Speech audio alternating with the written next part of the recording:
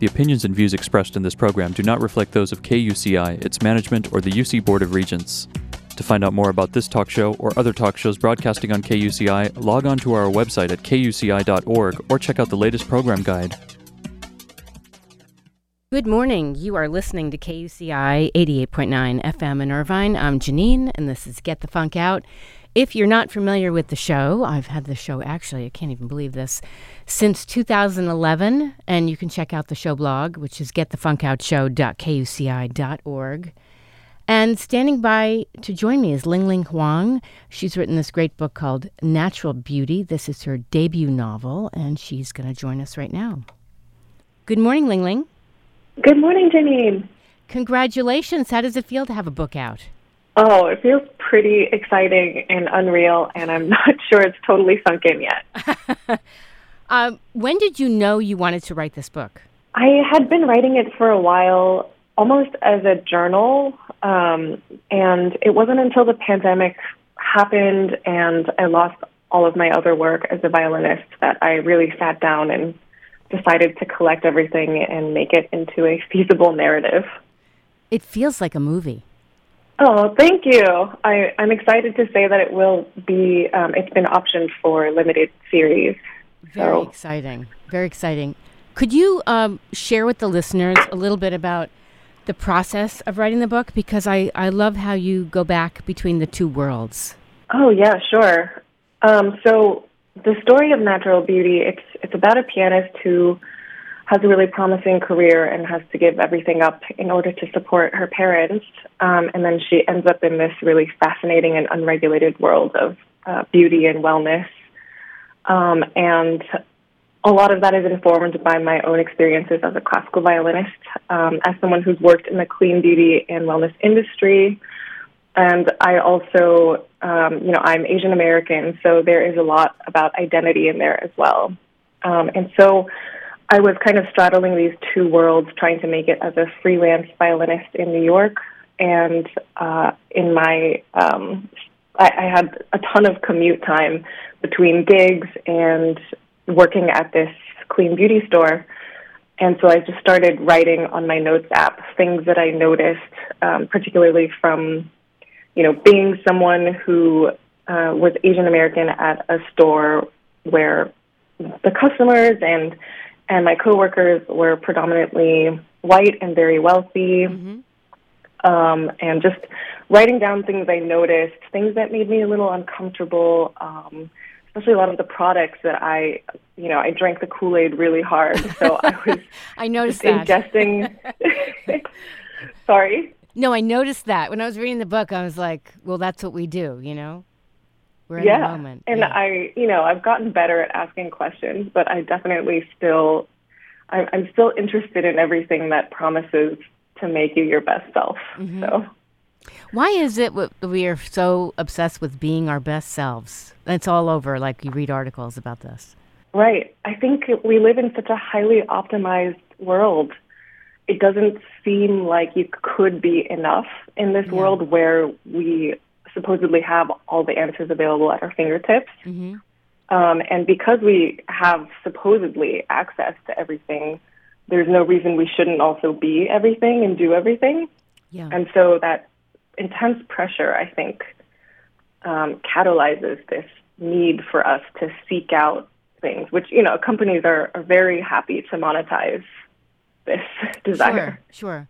Like, let's cover up these pimples and let's hide those bags, and because, you can do better kind of thing.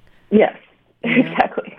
And I think, as I've gotten older, I did this on Saturday. I was going to an event, and I knew, okay, I got to be dressy. It was this beautiful event in Topanga Canyon.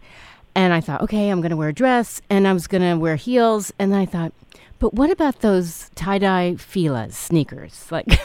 And I wouldn't normally have done that. But I thought, I just want to be me, right? But it's hard. It is so hard. They push these solutions that are meant to be, for every single person. But we're all such unique individuals with, very different backgrounds. How could it be that they could mass target something that works for everyone? I love that you went with your tie-dye sneakers. Me too. And you know what's so funny? I got compliments from people that were wearing all kinds of different shoes.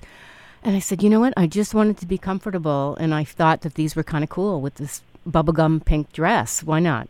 Oh, that sounds great. Also, Topanga Canyon, from what I've heard, that sounds like a much smarter shoe choice. Oh, well, thank you. I'm glad I did it. Tell me about some of these, beauty standards in this store, like certain things that they were doing. Yeah, I think beauty standards everywhere are kind of homogenizing. Mm-hmm. So whether or not you could be in America, you can be in LA, you can be in New York, you could be in Seoul, or you can be in Japan. And you can kind of see that everyone is trying to aim for this kind of middle area of looks. And certain places will be more extreme. But in general, there is such a consensus every moment on what is beautiful. Mm-hmm. And as we've seen, especially recently with all of this like return to the 90s talk, these are all just trend cycles. And in 10 years, in 5 years, are the people who have gotten their buccal fat removed, are they still going to be happy with that decision? It's unclear, and I would hope that they will be. But it's definitely manipulative, these new standards that are kind of created largely by companies that are trying to sell us something new and ideally something that we'll depend on. Yes. In 5 years, they'll probably, the same people who were pushing buccal fat removal will probably be like, all of you who had it removed, here's how to undo that. Here's a new surgery to fill, or, here are new products that can fill out that area. Yes. So it's interesting you mention, it's pronounced buccal fat, Bucal, correct? I'm not, it's a word that I've read so often that now I'm That's okay. guessing how However we're going to pronounce it. A student that I know sent me this TikTok, and someone spoke for like 30 minutes, I think she was in her 20s, about all of these procedures that are highlighted on TikTok to change a woman's face or body. And one was that fat removal in your face. So you're kind of concave and indented. And I thought, that is so scary that in your 20s you're thinking, ooh, I need to do that. Yeah, it is scary. And that's definitely something that's very, coming from Chinese culture, to remove that area of my face, I would be removing the parts of my body that signified wealth in Chinese culture. So it's just interesting that certain things like that aren't being talked about, that our bodies are not all the same and we come from culturally diverse backgrounds. And, so even if I were tempted to do something like that, I love that my culture gives a significant meaning to that part of my body. And that kind of grounds me. Yes. So that it's less interesting to me.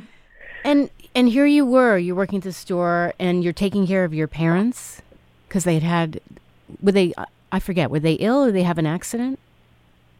Oh, yes. My parents are actually fine. They are thriving in Houston, Texas. Okay.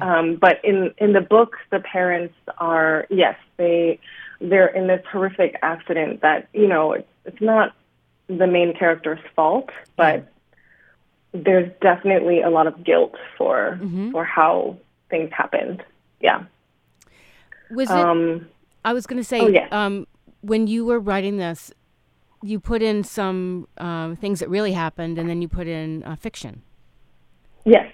That was a great blend. Oh, thank you. Yeah, I hope that it worked. I wanted to touch on, it's not fun to make someone's fictional parents, even if they are fictional, get into a horrific accident. Right. But I thought to kind of emphasize a lot of the familial values and the importance of heritage over beauty trends. I felt like that would be the most impactful, and it was a way to honor, especially like East Asian cultures. Even in America, there's a duty of care that we have towards immigrant parents. that I see in a lot of other immigrant cultures as well. And I thought it was a nice way to write about that as well. And so your process for writing this book, was it easy to write this, or was it a process where you, like the style evolved? Oh, I don't think it was easy. I think writing is easy if you accept that it's going to be really bad. Yeah. Right. But then as soon as you're in the editing process, which I feel like most of my writing is editing, then it just feels terrible. So yeah. I thought it was difficult. I relied a lot on favorite pieces of classical music that I felt had a similar tone to what I was trying to achieve. Interesting. So I would listen to these works and kind of write almost like the music was a room that I could sit in. I love that. So, for instance, did you listen to Rachmaninoff? Because you mentioned that. Yes. Well, I got to put in so many piano works that I've never played since I'm a violinist and that I've always wanted to play. I think the most influential in terms of tone is Prokofiev's Cinderella ballet. Just because in the overture, there's a stunning melody. It's like almost like a shimmering dark fairy tale with high string playing. But underneath that is this really low and dark bass by lower strings, and that reminds me so much of, the glittering promises of the American dream, of classical music, and of beauty. If you work hard, if you're wealthy enough to get all the products and the procedures, you can be anything you want. But then underneath it all, there's this dark underbelly that lies beneath all of those promises. And by the way, at what point did you switch to violin? Because do you play piano anymore? I started piano, ballet, and violin when I was 4 because my parents, they were like, she's just going to do one of those 3 things. Okay. Being raised in Texas, I gave up ballet for cheerleading, I think, within 2 to 3 years. Oh, that's funny. And I played piano for 10 years, but it's so much more difficult to be a professional pianist. An orchestra might need 1 or 2 pianists at most, and then most orchestras need 30 to 50 violinists. I see. Usually 30. Yeah. So I quit piano. Well, you're still extremely musical. I mean, you have played all over the place. I saw in your bio you played with different ensembles, the Music Kitchen, Washington Heights Chamber Orchestra, and you also won a Grammy Award in 2021. Amazing. I did. It was an ensemble Grammy. I was really excited to be part of this group that resurrected a work that had never been performed before by Ethel Smythe. And that was a thrill to be a part of. And very exciting. That is so exciting. Anything else you'd like to leave the listeners with about this debut novel, Natural Beauty? It comes out tomorrow, so I'm really excited for that. And I hope that it's fun and that it's a reminder that deeper than any trend or system, you're valuable for who you are, which is something that I feel like it took me way too long to realize about myself. First of all, congratulations on it coming out tomorrow. And one thing I wanted to ask, are there people that you used to work with that say, is that me in the book? I don't know. I loved all of my coworkers at the store. That's great. And it's hopefully comes off more as a critique of the system, at the beauty industry as a whole, and especially clean beauty and all of the things that are, throw away everything you have because it's killing your puppies when they lick your face, and grab these new clean products and, try this celery enema, all of these things that are just kind of fear-mongering and manipulative. Right. But I loved my coworkers, and I did take one thing from one of them, which was this one coworker I had especially fabulous hair, and I found a way for that hair to make it onto the head of one of the characters. I love that. I love that. A good shout out to your coworker. Yeah. Where can people find out more about you? They can go to my website, linglinghuang.com. I am pretty bad at being on Instagram, but I have one at Bioling Squared. And yeah, they can find me in the bookstore. Fantastic. And where are you doing a virtual book tour or in person or both? I have an event at Powell's tomorrow in Portland, Oregon, and I have one in Houston, Texas in a couple weeks. And in May, I'll be in Columbus, Ohio. Fantastic. And I'll also be at the Epigraph Literary Festival, but that one is a virtual festival. That's virtual. When is that one? That one, I think, is the end of this week. Okay. I might be mistaken. Okay. I can find out, and I'll put it up on the show blog. Okay, thank you so much. All right. I will send you that info. Fantastic. Congratulations. I enjoyed meeting you.